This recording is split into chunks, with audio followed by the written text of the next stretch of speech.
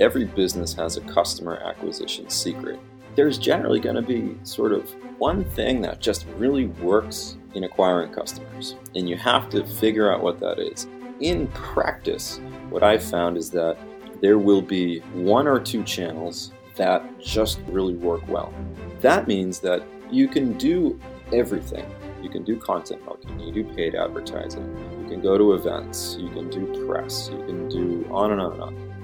But only one of them is really going to move the dial. If you had a magic wand and could transform one thing about your business, what would it be? Would you perfect your product or transform your team? Maybe you'd uncover the ideal acquisition channel.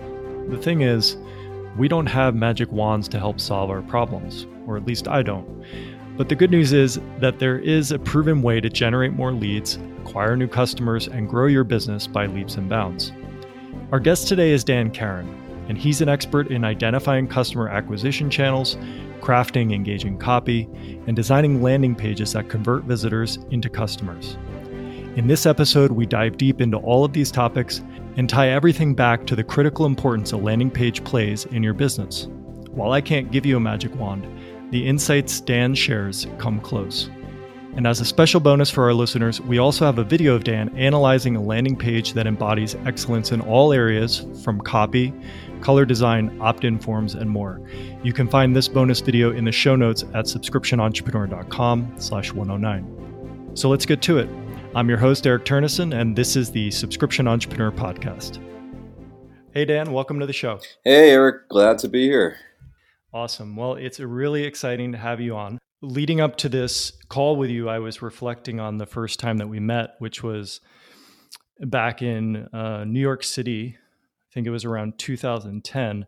And I have this very specific memory of being on the phone with you, crossing a busy intersection while you're talking to me about technical issues you're having with the MemberMouse platform at that point.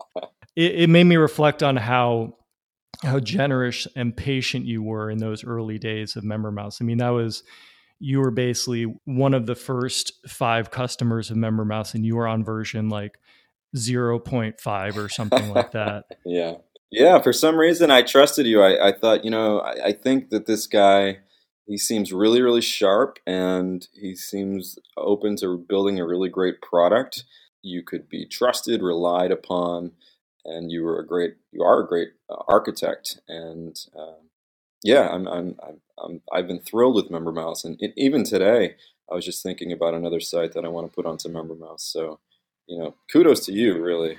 Well, I appreciate it, and I also want to get into your contribution, because I think it's related to our conversation, and I have that on a set of questions that I want to get into. But so what we're going to do is, you are an expert in landing pages, among other things. And this is a thing I really want to pick your brain on today. Before we get into that, would you mind helping people understand a little bit about your background? Yeah. Well, I am 36 now, and I started building websites when I was 15. So it was roughly 20 years. And I was given a course, actually, by my health teacher in high school. She had ordered a course by Corey Rudel.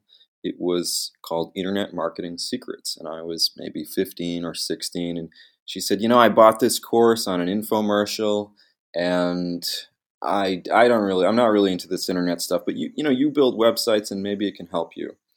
And that course, which some of the old guard of internet marketers will refer to as sort of a landmark course, and that course really changed my life. It was an adaptation of old school direct response principles for the internet, and it taught me what copywriting was, and how to craft a sales message, and how to craft compelling headlines. And as a young kid, I thought, this is interesting. It seems to make sense to me that the internet is expanding, and it's growing, and there's all this hype about the internet. And back in those days, everyone was coming to me asking me to build a website for them. It was the early days of the web, and those skills, that first course, sort of set me on this path of becoming a copywriter and a marketer. And I ended up going to school for computer science, entrepreneurship, and marketing, and built a few businesses into seven figures on the web. My latest startup is in healthcare. It has about roughly a $35 million valuation. We just closed a Series A, $7 million. And, really, I've just been building internet companies since I was young. And part of being successful really is knowing how to articulate yourself and your value proposition, and to do so in a really compelling way. So, I really enjoy it. I find that articulation and communication is so critical in business when you're trying to sell a product or a service. And it's really hard. It's a very difficult thing to do. Right, because articulation even isn't step number one. Articulation is the tip of the iceberg, and it is the expression of this mass of things underwater that you perceive and know. And articulating is about how you tie everything together and present it above the surface. Yes, exactly. I mean, take MemberMouse. It's a fantastic product, service. There are tons of features. It's enterprise class. There are so many amazing things about MemberMouse, and you have to sort of choose, right? What do we want to communicate? How do we want to lead off? And you only have one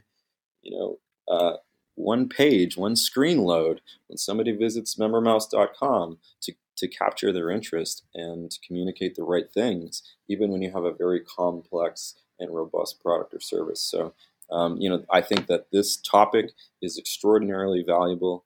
I would encourage everyone to really listen, because we're going to be going through some things that can really, truly multiply your business. We're talking about, growing a business from nothing into hundreds of thousands or millions of dollars. And these are the things that will move the dial. Yeah, and I love how so naturally you can do that articulation. Like what you just said was like, oh, great. Like we don't have to worry about writing any of the copy for this episode and promote it, because you just naturally encapsulate it in such a compelling way. One thing I've known about you, and knowing you for 10 years, probably has some hand in your journey and what you've come, is that I would describe you as a tinkerer. Yeah. You mentioned you do business and stuff, but every time I meet up with you, you're doing something. One time you were working on the Arduino board, that portable motherboard processor, and you're also a talented musician. And you were getting into Khan Academy and studying physics and all sorts of stuff. And you just seem to have a naturally curious mind about the world and breaking things down. And I wonder how that feeds into that's a great question. I am actually a Myers-Briggs INTP, and INTPs are sort of introverted, intuitive thinkers that perceive the world. And INTPs are known as very logical, and we are tinkerers. We end up being programmers, engineers, things like that. And I'm not naturally an extroverted person. I don't sustain my life through extroversion. I sustain it through sort of internal worlds of playing with code and playing with the intricacies of music, and really my desire to build businesses, right? To generate an income for myself and my family, and to bring cool products into the world, led me into tinkering with copy and messaging, right? So from just my natural inclination to toy with things, I thought, there's a lot of things that can be tested quickly on the internet. You can test ads, you can test different headlines, you can test different value props, you can test pricing. It's sort of it's a fertile ground for somebody who likes to tinker. The internet is great for that, because you can fail so cheaply. But yeah, certainly, I mean, tinkering is really important. I find, I think that having a scientific mindset and bringing a marketing message onto the internet can be done quickly, and you shouldn't spend a heck of a lot of time trying to build a business before you validated it at some point with just some quick, rapid prototypes. Right. And tinkering also takes discipline and persistence. The level at which you dive deeply into it, I think, it directly influences the amount that you get out of it. Yeah, I learned that from Eugene Schwartz. He's a famous old school direct response copywriter. And his message was, if you're a salesperson and you're a copywriter, your number one job is to get under the hood and inspect the entire car front to back. And you need to be the world's leading expert on the product or service that you're selling. That is your job as a marketer. That is your job as a salesperson. It's to know the intricacies and bring all of that to force when you're crafting a value proposition. Imagine if you just took a cursory overview of a product and then tried to sell it. You could be missing enormous parts of the picture. So, we can get into short copy versus long copy, but I will say up front that I am a big fan of long copy. I've sort of started to tone down a little bit and move towards medium copy with more strategic use of imagery and video. But for the most part, if you have something that you're trying to sell, long copy will generally outperform. And that is because if you're selling something of value and you have the right person in front of you reading your website, they will pay attention. They will read all of the words. And if they don't read all of the words, at the least, they will think this is very complete. This looks robust. This looks solid. And they'll take the dive. You were saying how if people just have a cursory understanding of something, you can't properly market it. And tying this to back when I asked you to start working on MemberMouse and help me out, my issue was that it wasn't that I had a cursory understanding of MemberMouse. I absolutely knew MemberMouse in depth, to the deepest depths. But the thing is, the perspective of what I knew about MemberMouse, the technology, the features, I was missing something that wasn't allowing it to sell. Now, you ultimately worked with us for 3 years. You helped the company grow sales 10x. And I know you used the landing page as your primary strategy for doing that. And I want to ask this question to help put in context, put in perspective the role that the landing page plays in growth. So if you can just talk about when you came on, how you approached it. Sure. There's a lot of variables at play. When you're building a business, you have a product, you have tons of different channels you can try to get attention from, you have a price point, and you have your communication, your marketing, your sales language, your imagery. You have all of these different variables. And when I first partnered up with you, Eric, the MemberMouse site sort of had features in different areas. You could click around and see different things. There were many different pages. And the issue with that is if you look at click-through rates and you look at any given click-through to a different page, it's pretty low. We're talking 1% to 5% maybe. If you have a multi-page site and you're trying to craft a sales message, if you don't have all of that sales information sort of in a linear pitch, you run the risk of losing somebody. And that is very, very, very dangerous. So the first thing I did was I said, all right, we're going to build a long form, single page sales presentation of all the value of MemberMouse. Because I know if I get somebody on that page who is remotely interested in a membership plugin, they're gonna at least be able to find all the information that they want, and they're going to be able to experience the sales message that I want. And it's in my control. If it's broken out over multiple pages, it significantly increases the risk that you will lose them or they won't see something that's compelling. So the first thing I did was I said, consolidate everything into one page. And then I said, what are the channels that are going to drive growth in this company? And the predominant channel in my mind that I knew we could control was Google AdWords. I said, now I need to build an experience that will work with traffic from Google AdWords. Because what is really, really critical is the channel.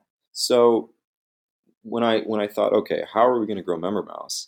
I thought, content marketing can be great. And I think it's valuable and I think it's worthwhile. And I would encourage everyone to have a great content marketing strategy, but you're still sort of at the whim of Google, and it takes a long time to see results. And I wanted to grow MemberMouse quickly. So I thought that the absolute right channel is Google AdWords. So the landing page as a central focus was built around the channel of Google AdWords. It was built around if someone types in membership plugin, WordPress membership plugin, or something related to that, when they landed on membermouse.com, I wanted that traffic to convert. I wanted that person to say, you know what, this is the most compelling membership plugin on the market, and I wanted them to sign up. The interplay between your channel and your marketing is critical. You cannot think of a landing page in isolation. If you think about a landing page in isolation, you are doing yourself a tremendous disservice. So, given the importance that you place on it, and it makes complete sense. I mean, to me, while you're talking about it, to help it ground for me, every time I hear you say channels, I just think about an individual. Because when I did sales calls with people, I would talk to the individual. I would understand who they are before I started speaking to them, because the pitch is different based on my understanding of who the person is, where they're coming from, what their journey is. Yes. And that's how I help myself really resonate with everything you're saying and not just lose it because I don't necessarily have used the word channels before. Right. But given the importance of channels, what are some guidance that you would offer to kind of help? Yeah, I think it's really important to look at analogs and products, services, and companies that you admire and that are doing really, really well. One of the best pieces of advice I got was from Mark Ford, who he's a major partner in Agora and very, very, very successful direct response marketer. And he said to me, every business has a customer acquisition secret. And I always thought that was intriguing, right? It's sort of, there's a little bit of mystery to it. There's something that gets your attention. Every business has a customer acquisition secret. And what he's saying, right, is that there's generally going to be sort of one thing that just really works in acquiring customers, and you have to figure out what that is. And you want to know what your competitors are doing and what businesses you admire are doing, and you need to figure that out. And a lot of that is channel research. It's channel research, and then it's the hooks, right? What are the hooks that are working in those channels? And thinking about those two things and doing that kind of research can pay off enormously. If you think about what's happening on Instagram, that channel, the channel of Instagram, is built around photos and photography and short snippets of video. And when I look at the apps, right, that have a lot of downloads, and I look at these clothing manufacturers that are sort of doing well, they're building their entire sales process around Instagram, so that when you click learn more from Instagram and you ultimately end up on the seller's website, that landing page almost mimics the feel of Instagram. Oftentimes there's sort of a developing standard, if you will, for products being sold from Instagram. And it's important to understand those trends, because if you build a landing page and you're not considering the entire customer journey from a channel to the landing page, there's going to be a lot of drop off. And that drop off is where you lose people. There's a great book called Traction that is sort of the beginner's guide to thinking about channels. One of the things that I sort of disagree with in the book is that they say, well, treat all your channels equally and go out there and just test them all and see what works. And that's a very sort of agnostic opinion, and it makes a lot of sense. I can see why they say that. But in practice, what I've found is that there will be one or two channels that just really work well. And in fact, most successful businesses are only built on one channel. Now think about that for a second, right? Most successful businesses, we're talking 7, 8-figure, are in general built using one channel. So that means that you can do everything. You can do content marketing, you do paid advertising, you can go to events, you can do press, you can do on and on and on. But only one of them is really going to move the dial. And it's important to think long and hard about your product, about analog products and analog businesses, your competitors, and really look at the channels that they're using to grow. And then you have to build your landing page around that channel. And the synergies that happen can be incredibly powerful. I know that when I was scaling up my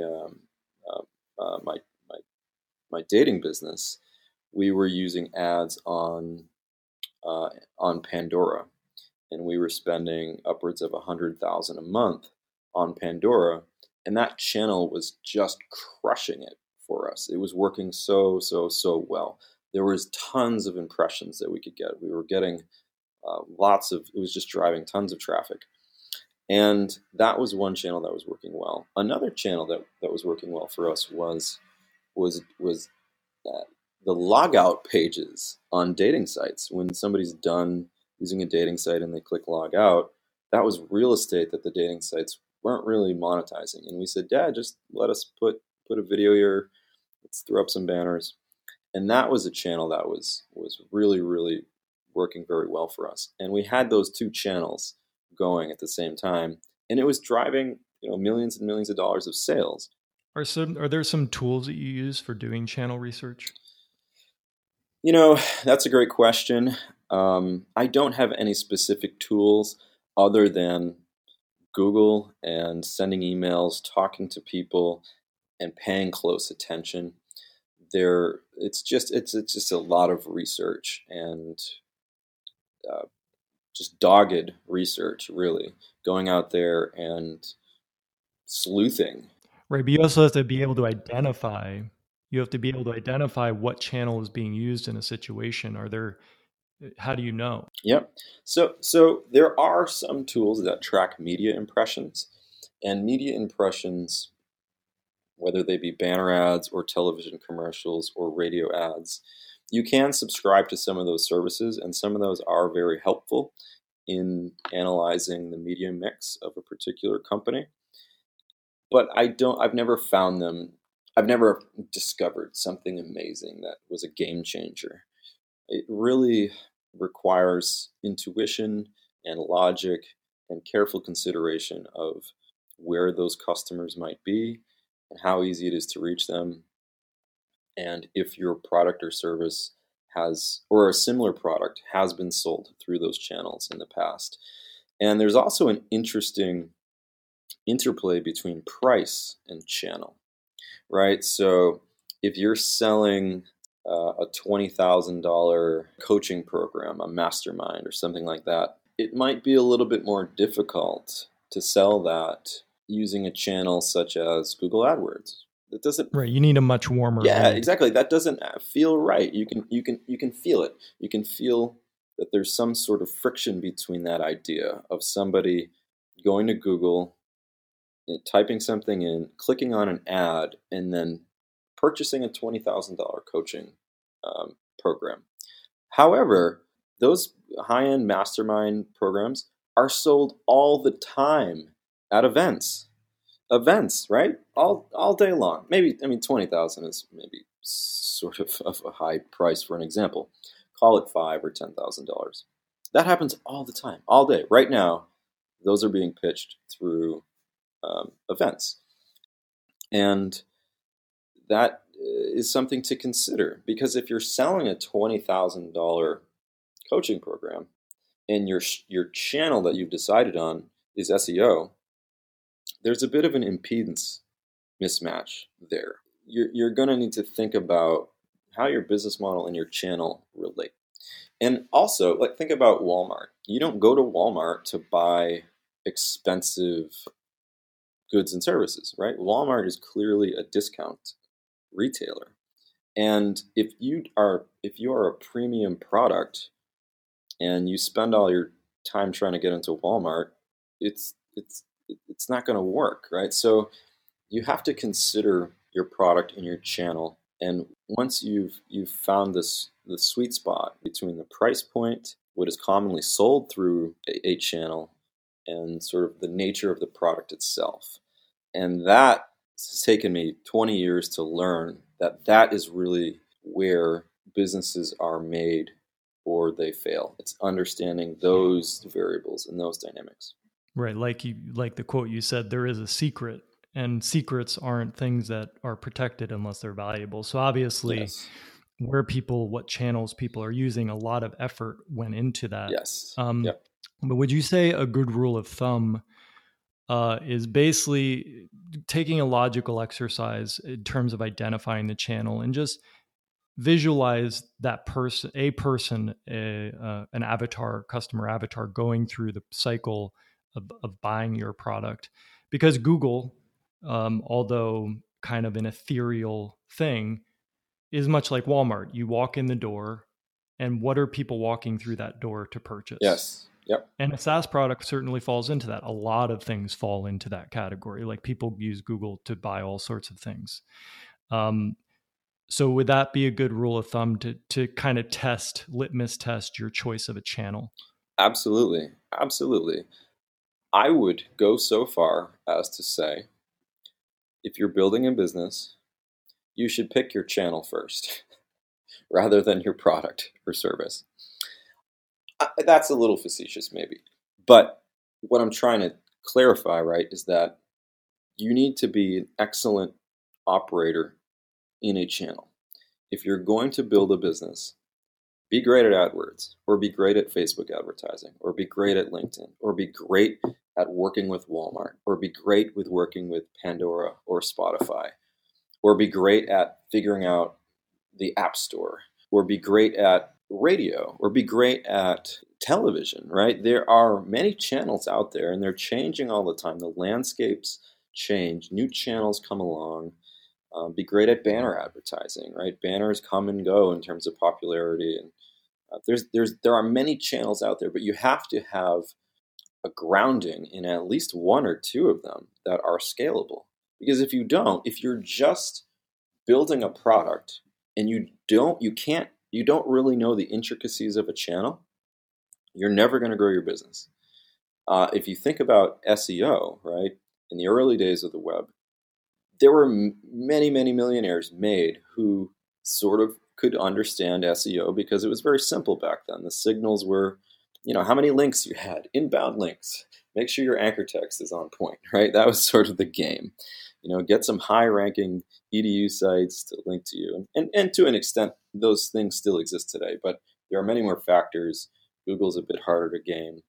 It's more difficult, but the operators who are really great at that, the programmers who said, I really understand. I remember Webmaster World. I used to read Webmaster World when I was in college, in high school and college, and I'm just reading these forums of all the technical details of, how do you optimize your H1s and your H3s and how many, your keyword density and all of that.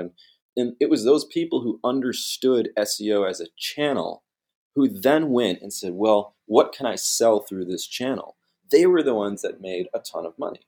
And that approach to being successful still exists today and will always exist. But it's a very channel-centric strategy. And I know this call is about landing pages, but in order for your landing page to be successful, it is determinant upon the channel that you are working in. Right. It's like if you're going to build a brick and mortar business, if you build it in the desert, there's no channels to your door, right. So you could have the most luxurious facility with the best stuff. That's a perfect example.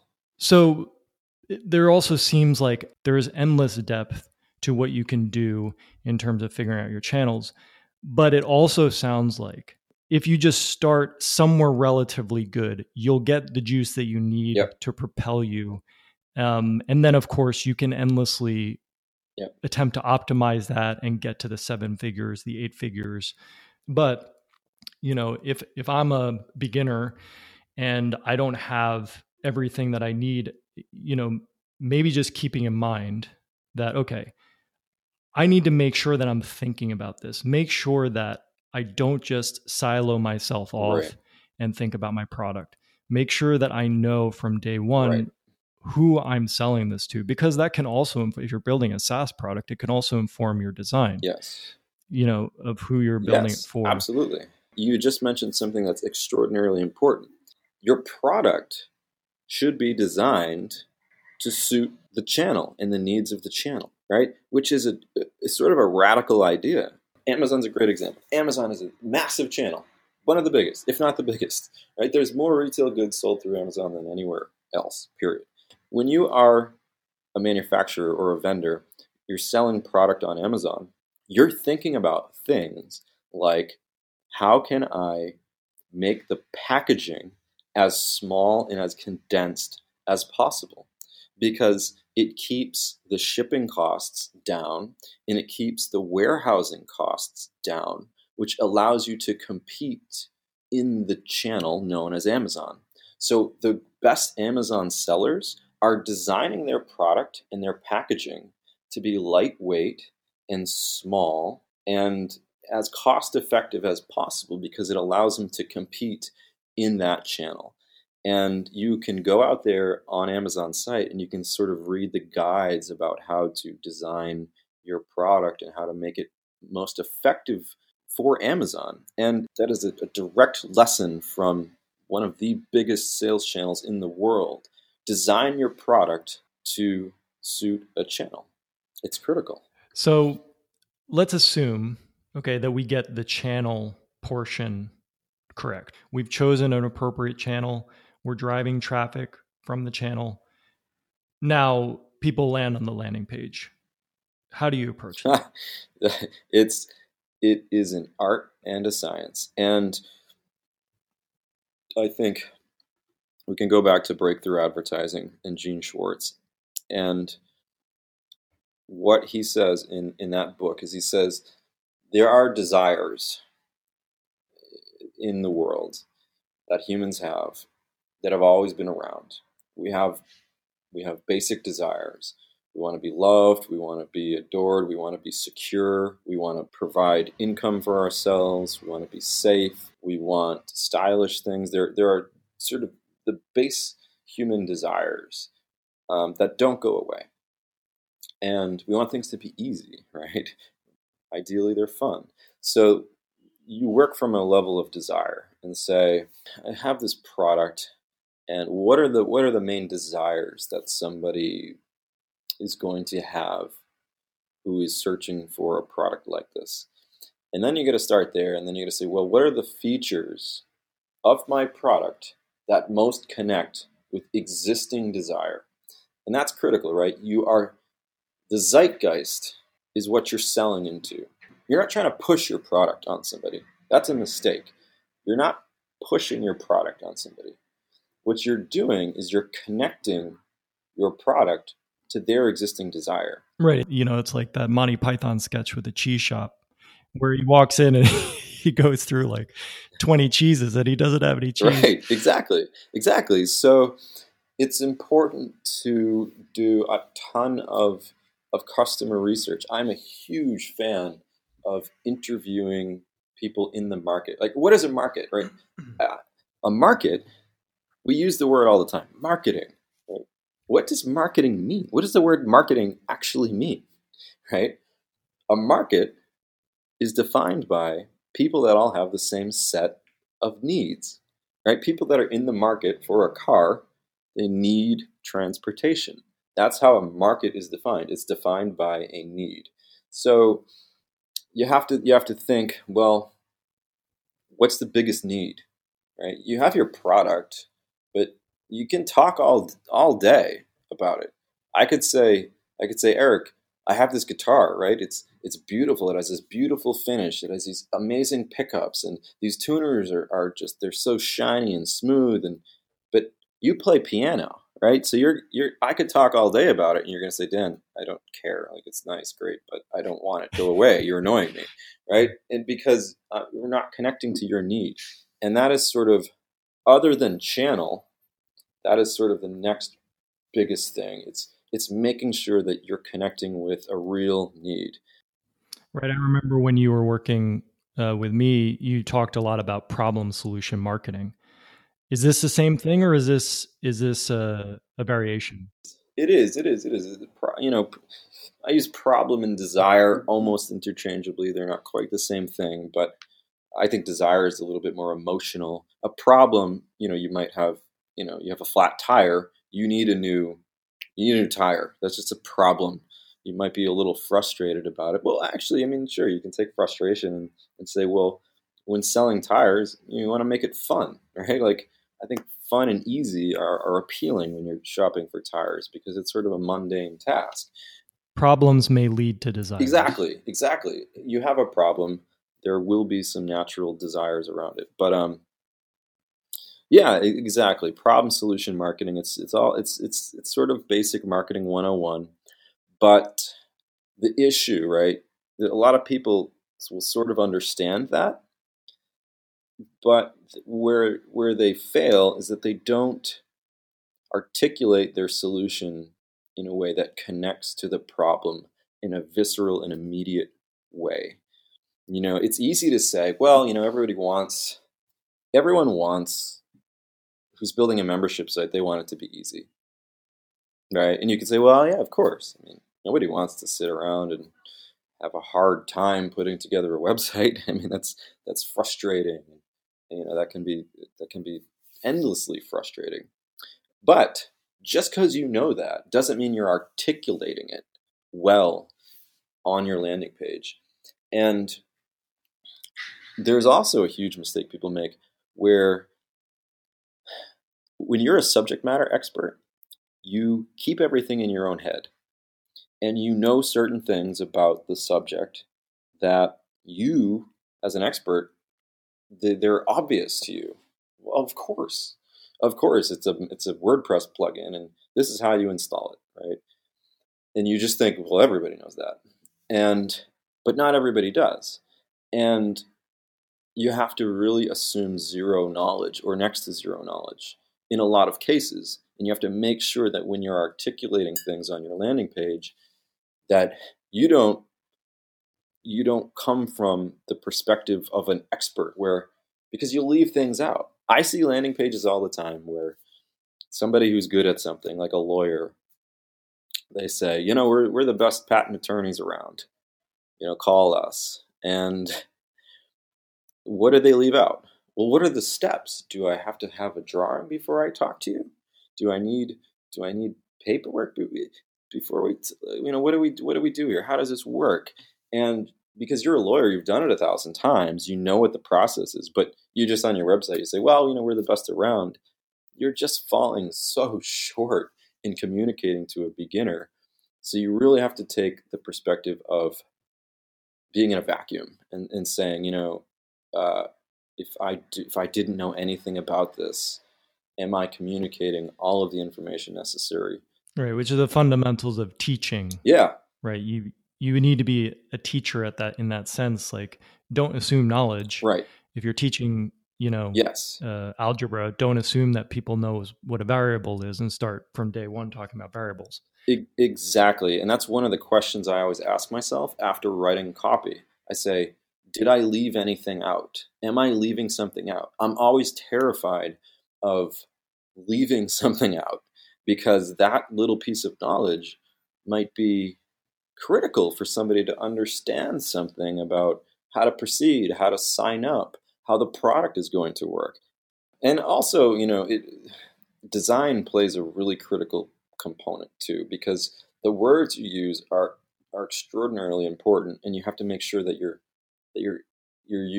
talking about the correct topic, but you also have to back it up with really great design too. And your imagery has to really support what it is you're saying. If you think about it, right? Imagine if sometimes I see this on blogs that are a little bit lazy or news sites that are a little bit lazy. They'll have an article and then they'll have a stock photo. That's sort of irrelevant, right? And how does it make you feel when you're reading an article and you can tell that the photography is sort of just thrown in there as a placeholder? They're just trying to get by.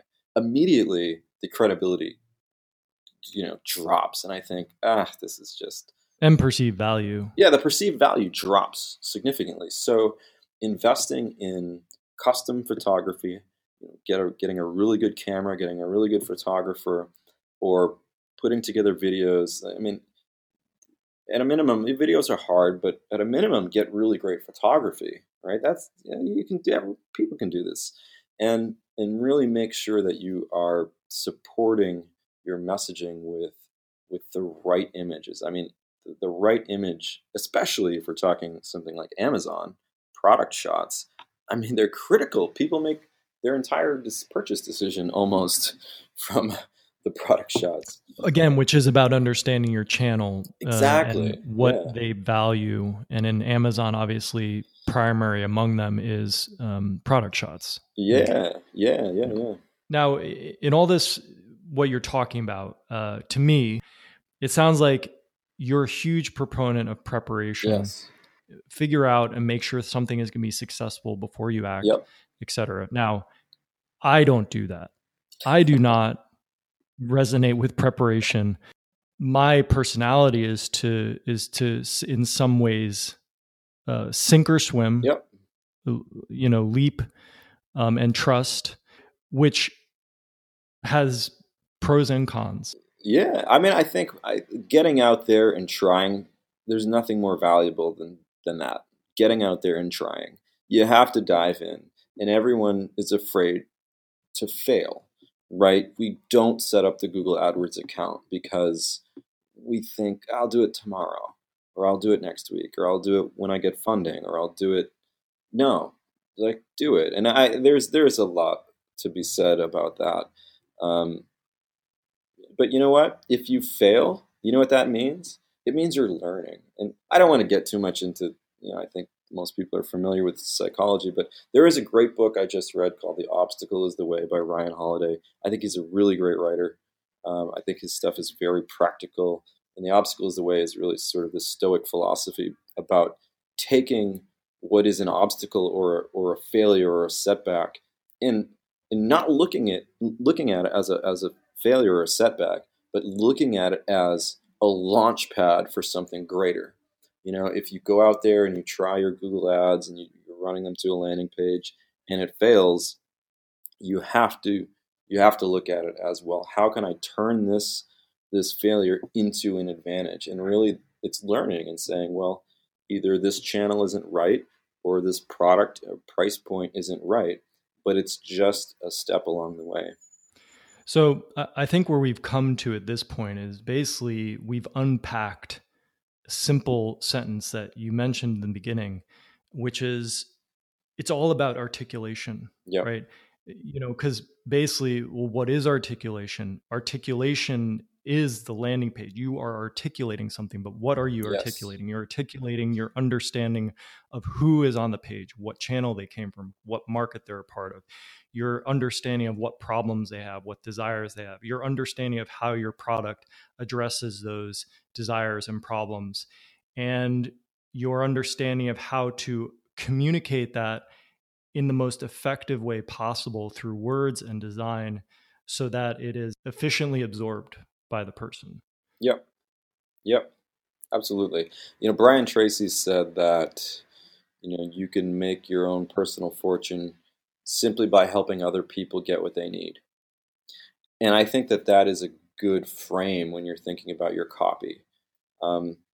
There's a great book called The Brain Audit that I also recommend. The Brain Audit gets you in the perspective of the customer who has the problem.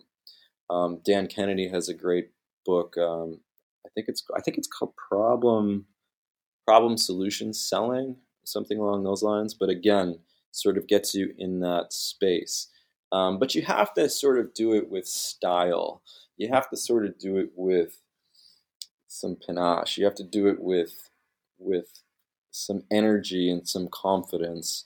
And as the more experienced you are as a marketer, the more you know what to hold back on. You know, it's a common mistake people make with copywriting is they try to sell too hard, and they're so desperate to make the sale. And when you read really desperate sales copy, it's just going to turn people off. Right. Imagine you're reading a dating profile. Like, would you Right, date this right. person? I am desperate. I just will take anybody that will go on a date with me. Just please, this is not going to work. Gary Bencivenga gives an example in one of his courses where he says, "Get rich quick or get rich slowly." I'm sort of paraphrasing. It's pretty close to that. But get rich slowly outperformed. And it outperformed because there's more credibility, there's more believability. So there's also more of a foundation. It makes me think of that the jungle episode in BBC Nature series, where a tree dies in the jungle and then all the small plants start competing for the sunlight and growing. But ultimately, it's the hardwood, the tree that takes the longest to grow and builds up its foundation and takes a long time, that ultimately recaptures that space. Yeah, exactly. And I think, that was something, with MemberMouse, you dedicated a lot of time to building an enterprise class business, and those roots are so strong that the business is very stable, and it's a great foundation. And I think that the same thing applies to your marketing. You have to think sustainable. You have to think long term. You have to think, is my marketing going to burn people out, or am I being sort of sustainable in my messaging? Right. But also don't forget about the art. I think we've talked a lot about the science. But the thing is, for somebody at your level of experience, art and science become more and more closely blended to each other, Yep. which I think is, why I, in my mind, have to keep bringing it up for myself. You can dive deep when you say things. When you say one thing, that's supported by many experiences Yep. that tell you so much about how you're articulating that. But for me, I don't have that experience, so I have to try and help myself understand in another way. Correct me if I'm wrong. I'm going to make a statement. I think that in the beginning, when you don't have experience to fall back on, you leaning on the art is a good approach to do, because, and for me, what art is personal expression. Yep. If you stick to what you know and your authenticity and what you have to say, and imagine you're talking to a person, then that can cover a lot of bases. Yes, absolutely. I actually, I rely a lot more on that now. I rely a lot on my intuition a lot more when I'm writing copy and sort of ginning up marketing than crazy split testing, because I've realized that as long as you are treating people with respect, you're showing them a good time. You can't bore people, right? So if you bore people, you're no one's going to buy your stuff. I mean, not at least in consumer markets. Maybe B2B is fine, but in consumer markets, you don't want to be boring. You don't want to put people to sleep. I mean, a lot of times it comes down to identity, right? People buy products and services in many cases because they're buying into an identity. Cars are a great example. People who buy Volvos, right, they might identify as sort of practical, safety-minded people. They're very different than people that buy Ferraris. So there are different mindsets out there. I think I've been having a lot of fun with Myers-Briggs lately, and people can criticize it and say, well, it's just a modern version of astrology. But there are some really fascinating things about different personality types that Myers-Briggs, reflects on. And different personalities are attracted to different products. And it's important to realize that people are very different. Our minds are very different. They're constructed over time from vastly different experiences. Sure, we share some cultural experiences and geographic experiences, things like that, but the nuances are extraordinary. And it's worth thinking about personality types in your marketing and how to appeal to them. Because if you're selling a product that is, let's say you're selling a machine learning platform, right? Well, naturally, you're going to be talking to data nerds. And you need to look at other products that are marketed towards data nerds. And you have to think about, how do I appeal to a data nerd? Am I going to use a lot of charts and graphs and facts and figures? That stuff is going to help tremendously. If you're selling something that is, more towards, it's just important to think about the overall personality. It's important to generalize a little bit when you're thinking about your product and your service, and try to find one person, right, and talk to them and say, does this appeal to you? I love to test with one person sitting in front of me and saying, do you like this? Do you not like that? And I will literally go and make changes based upon what they say. I find that feedback is just so important. Now, where do you stand on customer avatars? Because to me, this is a further drilling down of the channel, right? You have a broad pipe channel that's coming to your site, but then within that channel, there may be X number of different customer avatars. Do you advocate having landing pages separate for different avatars, or is that too much? Well, I think that you certainly want to consider them. I go through the exercise every time. Building customer avatars is extraordinarily useful. It's difficult to say, well, we built these avatars and it resulted in millions of dollars in sales. That's, it's tough to draw that line of causation. However, the exercise will put you in the right headspace from which you can develop more effective marketing. And that is helpful. And again, the Brainaut is a great resource for this. There's a lot out there. I think, you can look at personality types as a way to do it. But for me, I really like to talk to people, and I like to call, 5 or 10 people and really get their feedback. And then I make changes based upon that. And from there, I sort of build a profile of, well, I talked to 5 or 10 people about this product or service. The ones that are interested are all of this nature. They all seem to work in these jobs. You basic questions that you'll ask them? Oh, certainly. I always ask, how appealing is this to you on a scale of 1 to 10? And if it's a landing page and they say, well, it's a 7, right? Most people are going to say somewhere between 5 and 9, or 7 and 9. They'll be polite. They'll say, well, it's a 6 or 7, which is fine. Who cares, right? They're just sort of being. But then I ask a follow-up question. I say, all right, well, what would it take to get this from a 7 to a 10? And now they're going to give you the gold. They're going to say, well, I really don't like this. I like this. I don't like that. I like this. I wish it had that. And now you have the gold, which you can go and rework your landing page with. And the other thing you can do is Net Promoter Score. On a scale of 1 to 10, how likely are you to refer us to a friend? Net Promoter Score is sort of great, and you can benchmark it against other products and services in your industry. So those are my 2 go-tos. Cool. I really appreciate your time coming on and sharing your experience, your insights, your perspective. Super helpful. And so last thing, where would be a good place for people to learn more about you, to get in contact with you? Yeah, well, I have a consulting company called Dark Pilot, DARKPILOT, Dark Pilot. And at Dark Pilot, what we do is we do landing page optimization, typically for startups and growing SaaS companies.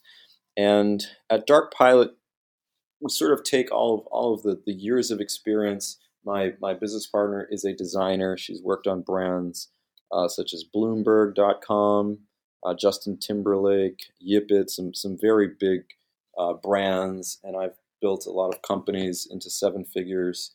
And we sort of combine design with direct response principles We do all the things that we've been talking about in this episode. We do what's called strategic landing page design. And that is to say that everything is very, very, very, very carefully considered. The price point is a bit high. For some people, it's 35 grand. But for a startup that's funded, or they have a Series A, or a SaaS business that's doing several $1,000,000 a year, 35K is just peanuts for a really strategic homepage. So it sort of depends where your business is on the spectrum. But you can get a hold of me at darkpilot.com. My email address is dan@darkpilot.com. Be happy to talk about landing pages. If you're interested, sometimes I'll do a quick critique, tear apart a landing page and see what can be improved. So happy to do that for listeners of the podcast. And I would just encourage everyone to really think carefully about what it is that they're trying to say, and because words matter. I'm going to leave you with one final tidbit, which some people may have heard. It comes from the copywriter Gary Halbert. He says you can get 2 pieces of paper and 2 envelopes, and one of them you can say, "Dear Mom, I just want to thank you for being a great mother. You've been so instrumental in helping me develop as a person. You've always been there for me. I owe everything to you, and I just wanted to write you and let you know how important you are to me, and I hope to see you soon." And you can put the address on there, put the stamp on there. And then you can take another letter, another piece of paper, and you can say, "Dear Mom, I just wanted to write and tell you that I never want to see you again. I think that you are a terrible person, and this is my final send-off, and please don't ever contact me." Now, the medium is the same. The letters, the paper is the same, the pen is the same, the envelopes are the same, the stamps are the same. And they're going through the mail, which is the channel, right? So, but they will have vastly different response rates. And the message, the takeaway is that really spend time thinking about the words you use and ask yourself, am I saying the most optimal thing throughout every single word and sentence of your homepage? And if you do that, I can promise you that you'll be on your way to a better landing page. Yeah, that makes a lot of sense. I'm looking at your darkpilot.com site right now. Really amazing site, of course. And I do have a question. Sure. About a choice that you made on this.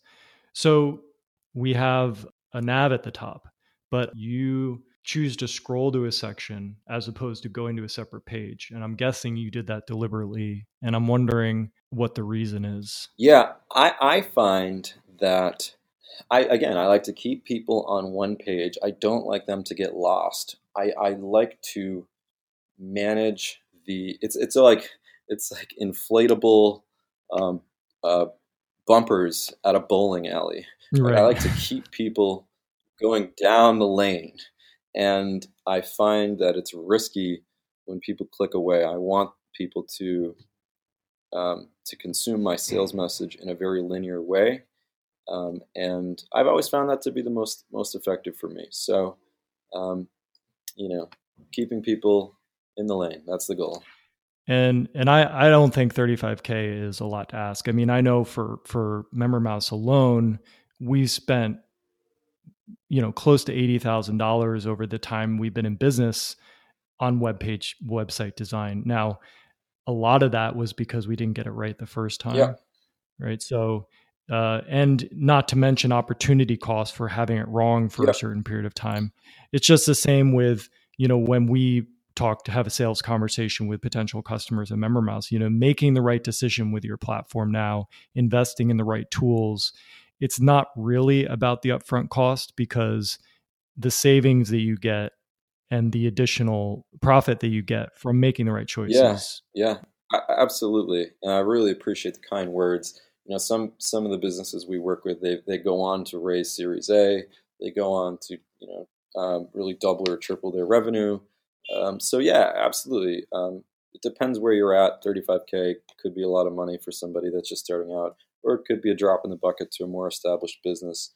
But in the context of, you could go to 99 Designs and get a landing page done for $1,500, but it will be vastly different than a well-crafted, where every single word has been thought through and the value prop has been thought through, and it's really strategic. So it's for a certain business, and we love working with companies that have cool stuff to sell and startups, and it's fun. It's a lot of fun. So just like this podcast, it's great talking to you, Eric. I'm so proud of Member Mouse.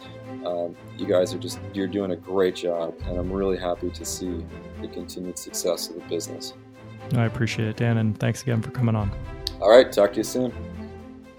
A big thank you to Dan for joining us on the podcast today. If you're interested in learning more about Dan, you can visit his site at darkpilot.com. Be sure to check out the special bonus video in the show notes where Dan breaks down the landing page of monday.com. You'll find this in the show notes at subscriptionentrepreneur.com/109. There you'll also find a list of Dan's recommended resources and links to videos from the Member Mouse Academy, where Dan does site walkthroughs and makes recommendations for increasing conversions and retention. For more interviews with successful entrepreneurs, be sure to subscribe to the podcast on iTunes, Google Play, or Stitcher.